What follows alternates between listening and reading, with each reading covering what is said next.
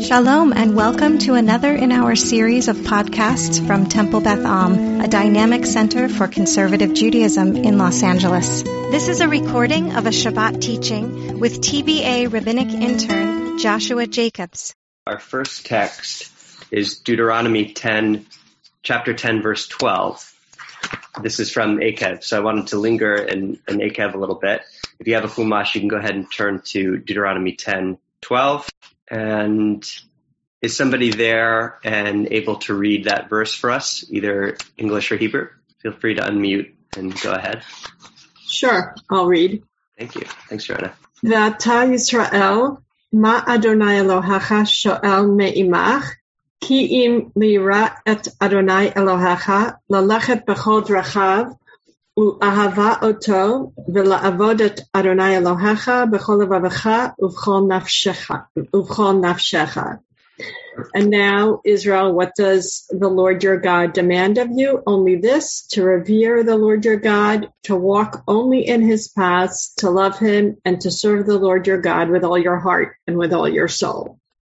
Great. So Moses is getting the people ready to enter the land. He's giving his series of discourses, and he's reminding them of basically the summation of all that God truly wants from you, right? That we have this whole series of about 1 million, well, we know exactly how many laws, but it's a ton of laws, at least 613, and it can get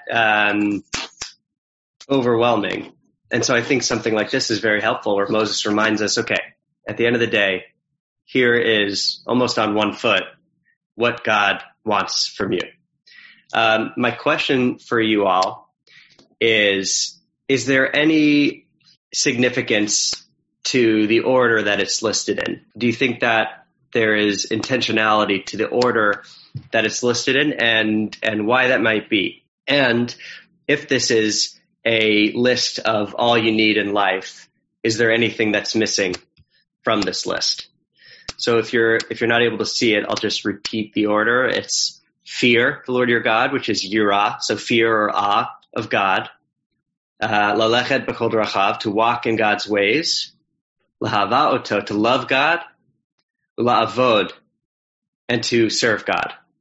So you have fear, you have walking in God's ways, observing the mitzvot, you have love, and you have service, serving God. So any takers to respond to that question of, is there something to this order, and is anything missing from the list?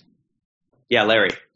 Sure. Well, first of all, my friend Brian Nagin mentions that he thinks that the yirah should be reverence as opposed to fear. Mm-hmm. But I'm going to take us in a completely different direction. And this morning I was struck in reading the pasuk. Trying to open it there. Okay, so it says, "What does God sho'el? What does God ask of you?" And I was immediately struck about the similarity with Micah, and the verse in Micah, which basically asks, "What does God doresh mimcha?" which is a little different than sho'el, require of you. But Micah talks about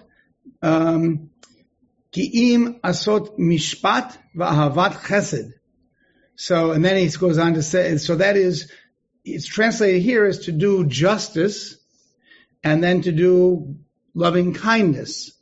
And then at the end, v'hatznea lechet im Elohecha, and to walk modestly with your Lord.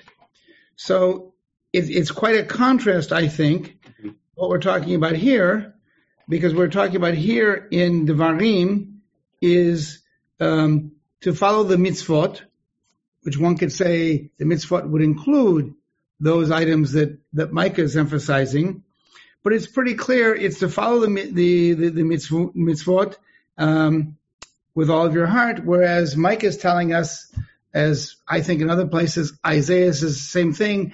It's not so much ritual that's important, right? We talked about before, maybe even the last time we had this session, but it's actually doing justice and deeds of loving kindness, which are important. But there is that modesty element which was a main element of your Devar Torah earlier today. So you could connect that part of Micah to what you wanted, to what you did say this morning. A lot of great points there. So when I read this, I also thought of Micah, because it's kind of that summation of what does God want from you, ask of you, or require of you. That's also an interesting investigation, why those different word choices. Do justly, love mercy, walk humbly with your God, which seems to suggest more emphasis on how you behave as opposed to punctiliousness with the rituals, which is a theme with some of the prophets, not all of them, but a lot of them. And versus here, which again is a summation of all that matters, but focusing more on mitzvot observance with following God's laws. So it's an interesting juxtaposition. And right, what's missing here, like you said, is that maybe that humility aspect that Micah has, but isn't here necessarily. Joanna, your hand. So two things. So there are four things listed here, and as I read them, I think the first leads to the second, and the third leads to the fourth. Right? So if you have that reverence for God, then you will follow in God's path. And then once you love God, you will serve God, with full joy. And a couple of thoughts also come to mind that, if we compare our relationship with God a little bit to the parent-child relationship, we're told in one place in Torah to revere your parents, and in another place to love your parents. And really it is that combination, for the full relationship that transpires. And I had one more thing I wanted to say. There are all these like lovely sayings that, that sort of come from the second part of the verse, Ivdu et Hashem b'simcha, is very popular. We sing it, worship God in joy. Mitzvah gedola liot b'simcha tamid, that it's a great mitzvah to be in happiness, presumably in the way that we serve God always. Mm-hmm. And I think it's really interesting, like there are other religions that are very focused sort of on the aesthetic and on the, what you deny yourself. And while we have those moments, we have Yom Kippur, we have those moments, I think the overall message of Judaism is the joy in living a Jewish life. That's beautiful. So I want to try to synthesize both of your points as we move on to the next text. So what you're saying, last point being focusing on joy, that joy is a big emphasis of Judaism and not necessarily as stressed in other religions necessarily, but that it's a big focus for us to serve God with joy. And your first point, which is that one leads to the other and the other to the next, so that there is this order that if you have one, you'll have the other. That's actually the jumping off point into this next text.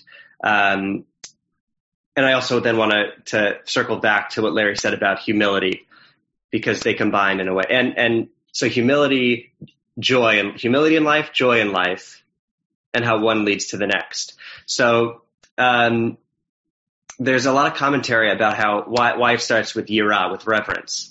And just like Joanna's pointing out, the commentators say, if you have that, the rest follow.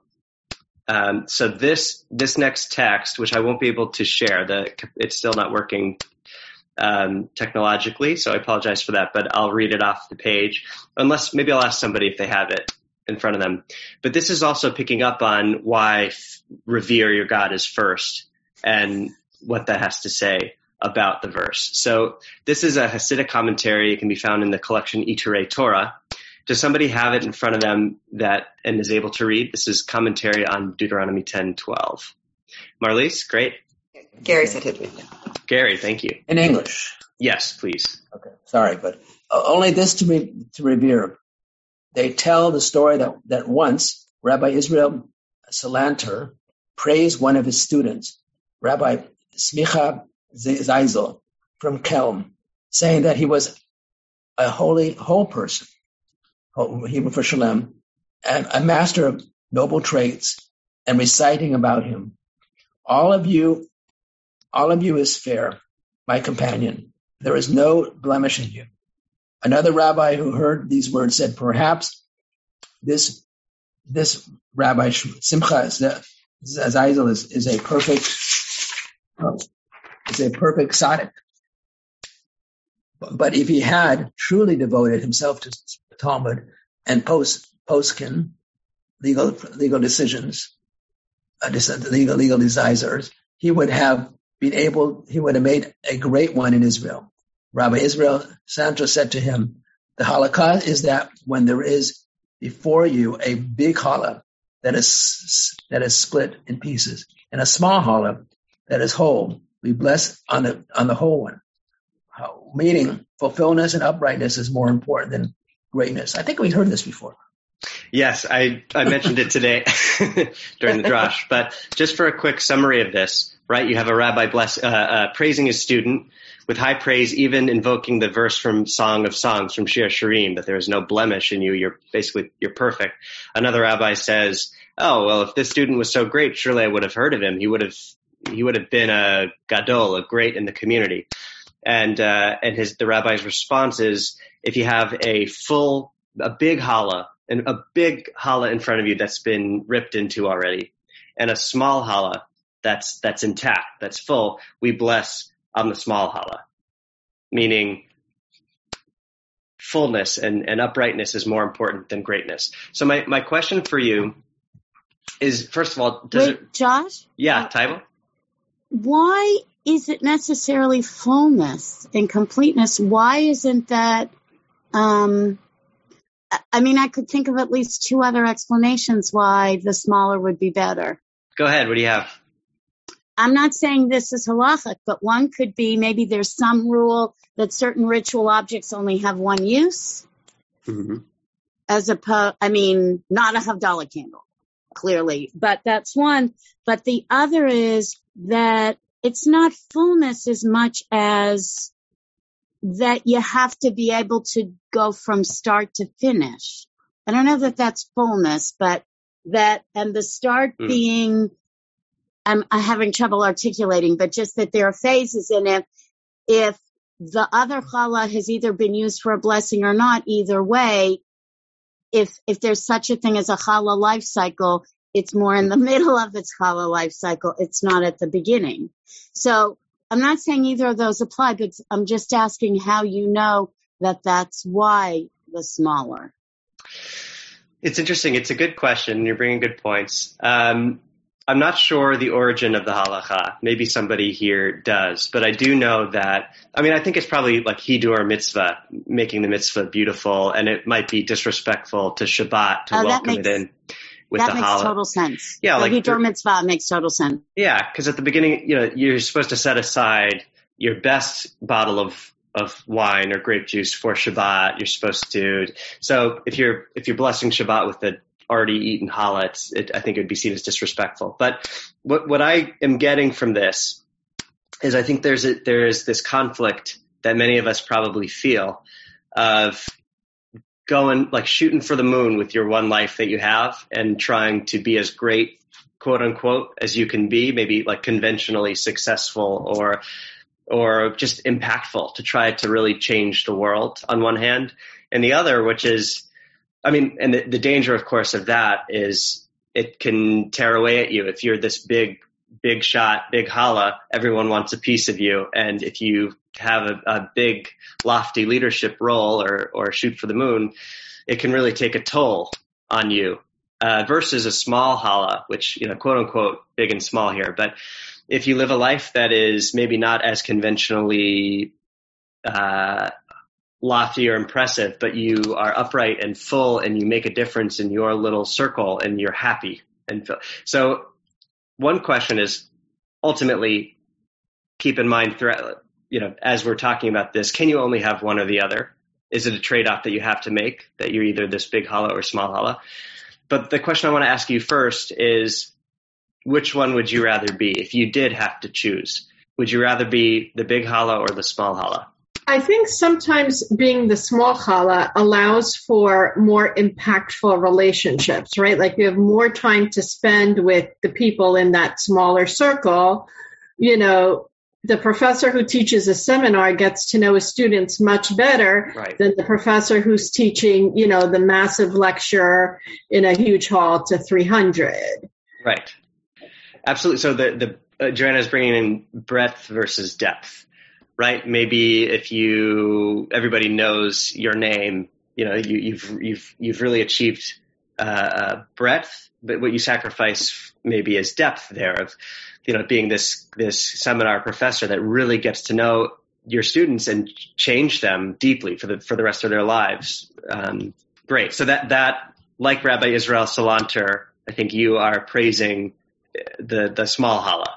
And again, these are quote unquote because you can't measure impact and put a person's entire life in a box like that. But I think it's an interesting thought exercise. Josh? Yes, Larry. So I have a small thing to say, and then Brian has a Mishnah from Pirkei Avot to bring to this discussion too. Great. I would comment that if in fact you had the choice between a large whole challah and a small broken challah, you would choose the large whole challah. Mm-hmm. So I don't think this is an issue of large versus small, but the emphasis is on the concept of shalem. I'm not going to go any further with that. Brian? Okay. I think that one can look at this from the standpoint of, say, process, and an individual who strives to greatness as opposed to somebody who doesn't. And Great. I'm reminded of something in Pirkei Avot. This is Pirkei Avot 1, verse 13, and referring to Hillel. This was a favorite teaching of his. When you seek fame, you destroy your name. Knowledge not increased is knowledge decreased. One who does not study deserves to die. And I like the casualness with which you. Yeah. The beginning of that, I think, is food for thought along these lines. You may seek fame, and that in itself could be a destructive act. It doesn't mean that you should not strive to be the best you can be of who you are, but I think that that's more something internal instead of what I would call process. Thank you, Brian, for bringing that in, right? So process intention here is what matters. What are your motivations? Is it ego? Is it fame? Or is it impact and trying to be the best you can, right? Aspiration and just trying to be truly the greatest version of yourself that you can be.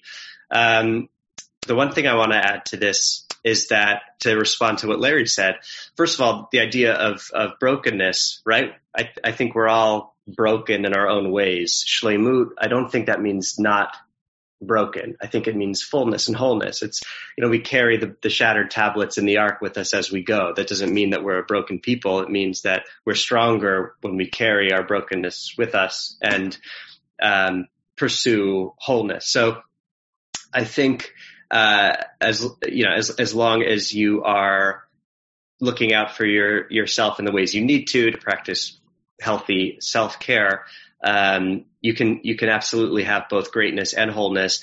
And how brokenness factors in, even with the small challah, in order to make any challah, it undergoes the process of hifrish, right, where you separate a piece of the dough and burn it as a sacrifice. So really, whether you are the big challah or the small challah, no matter what, you are sacrificing a part of yourself, because we have to make sacrifices in life. You can't, quote unquote, have it all. But that doesn't mean that fullness and wholeness is not still very much possible. So I want to end here with the final text, because I think it offers an interesting balance to this first one, right? The first one seems to say, there is absolute value to the quote unquote small but whole and full life. Greatness does not matter as much as fullness and uprightness. And this final text from the Kedushat Levi, another Hasidic commentary, this is on Noach. Does somebody have it in front of them and is able to read it in English?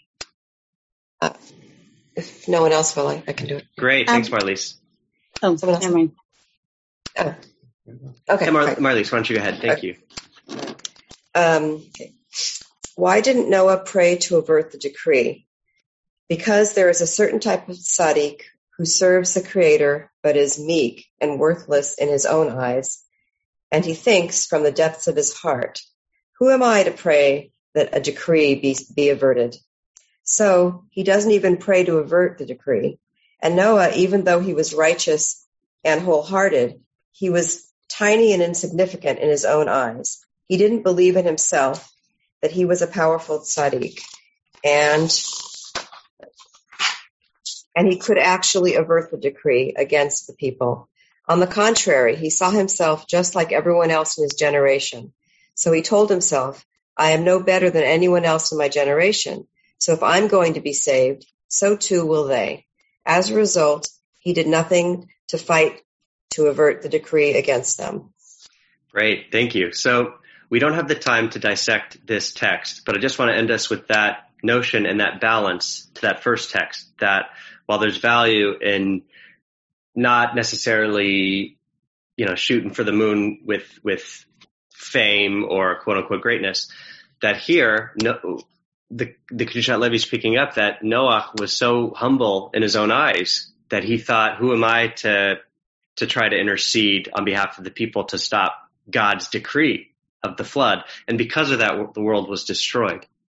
So the danger, I think, of the small yet whole life is that we are all possessed of a divine spark and capable of greatness. We all have that in us. It's what Ryan mentioned about process and trying to be the best version of yourself. And if we settle and think, it's okay that I don't aspire to be the best version of myself, I'm happy in my, who am I to achieve anything great?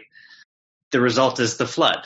Our world has so many problems in it. It needs us to tap into what makes us great if we have a shot of averting the flood.